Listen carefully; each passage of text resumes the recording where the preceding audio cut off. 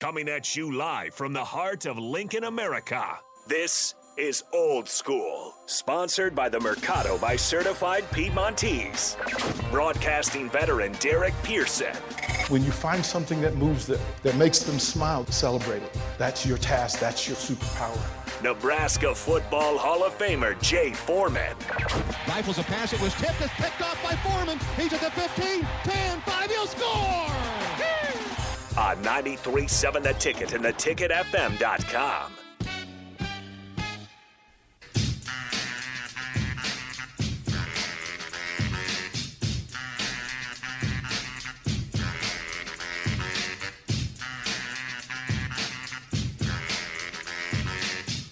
Welcome to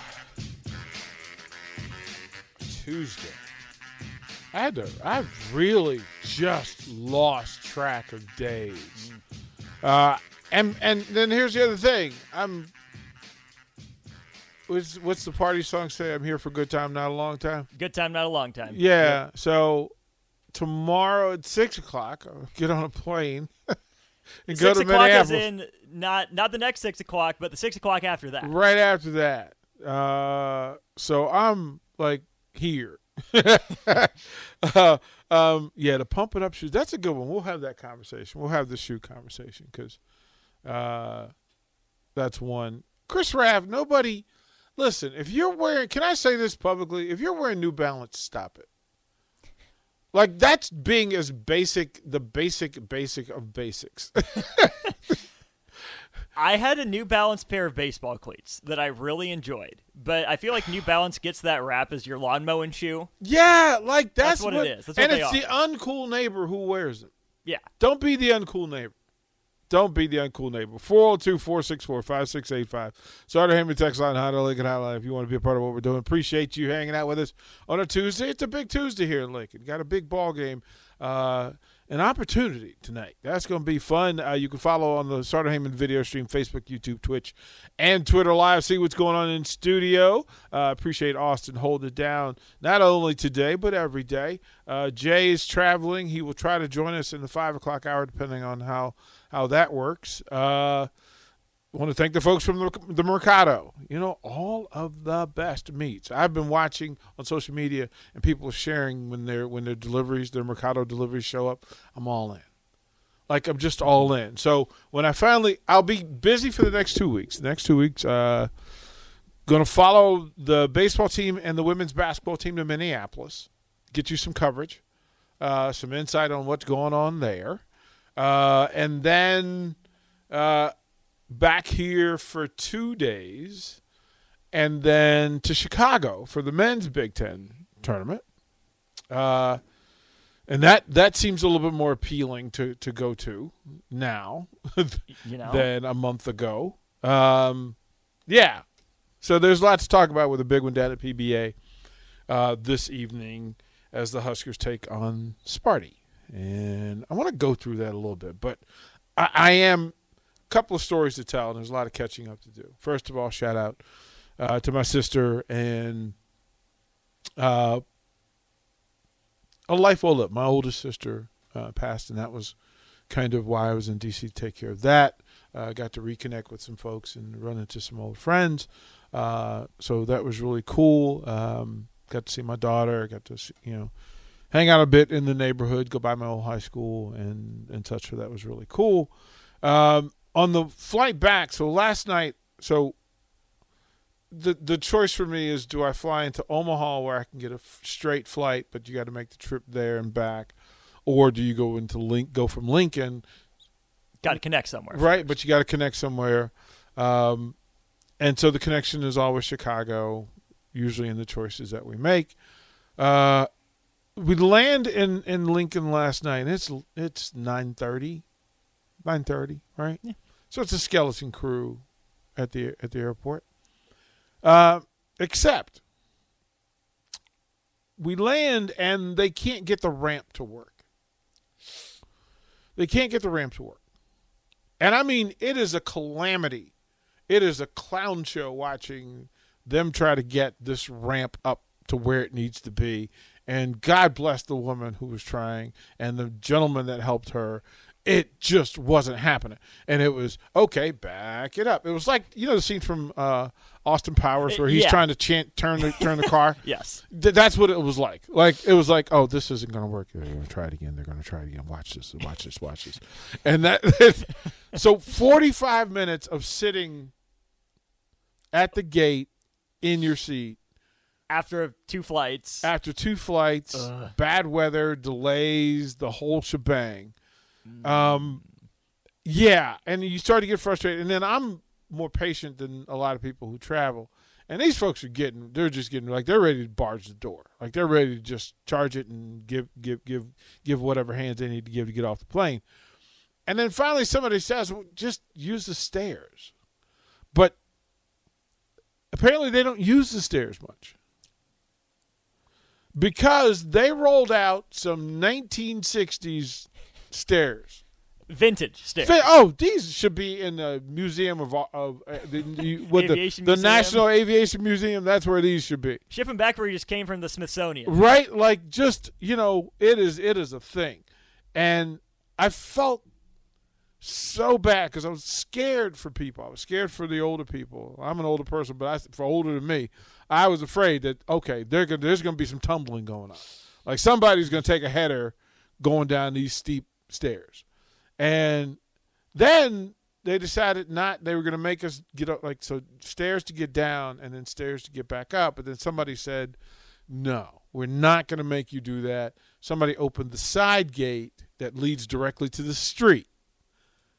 Oh. So if you coming to gate 4 at Lincoln, and there's a gate that sits directly to the left of that, they opened that gate, and we could just walk. Once we got to the bottom of the stairs, you could just walk out to the street. Now, you still had to go around the corner to get your baggage, but at that point, yeah. And then, like, I can fully say it's the first flight I've ever been on where the luggage reached baggage claim before all of the passengers. All of the luggage made it there because the luggage came off right away. And I mean, we were on it. Like, we were on it. And I just went, oh, boy. Oh, man, this is brutal. And then and my connection was tight because of the delays, so couldn't eat. Hadn't eaten since lunchtime or whatever when I got on the plane. It was not cool. But I did come up with a new game. Ooh! I did come up with a new airport game, and it's amazing. I'm flying a couple times in the next month and a half, so lay it on me. So tie this in. So I had a rule to myself that unless something was on fire or something's broken, I do not want to be on my phone at the airport. Sure. Right? Mm-hmm. Now, there are extenuating circumstances. There are moments when people need to communicate at the last minute. Hey, now you could text anything that you need to say to your significant other. Hey, I'm boarding. Hey, I missed, whatever. But if you're having general conversations, but they're usually what I call self-importance conversations, right? Somebody trying to be Big Boss Bob, on speaker out loud. The worst kind of people. Right? Or two friends that are talking that just don't care that anybody else is around, so you have to be in their conversations. So I figured out a new game.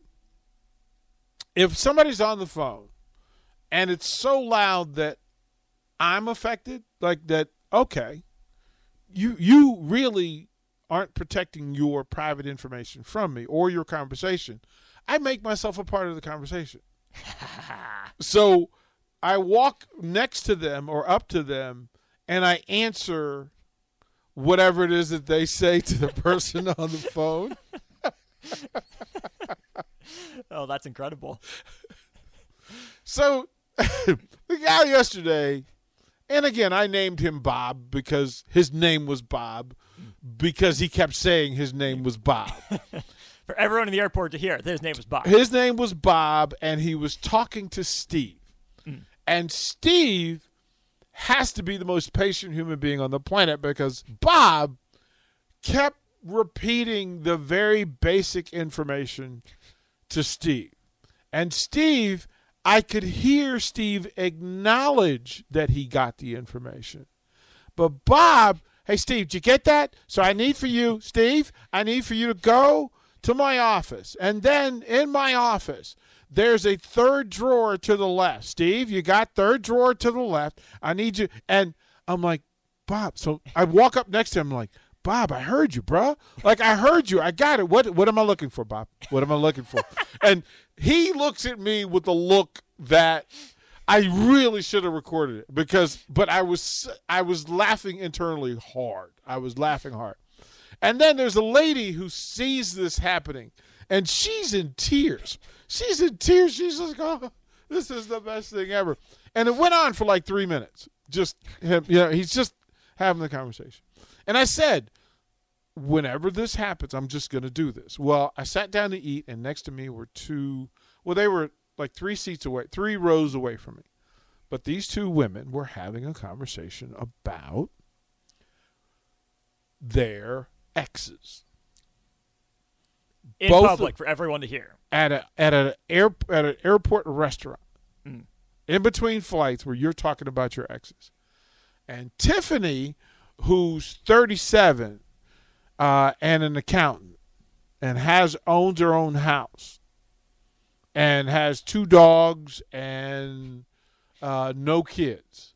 And Amber, who I believe works for one of the top 100 Fortune 5 companies in the country.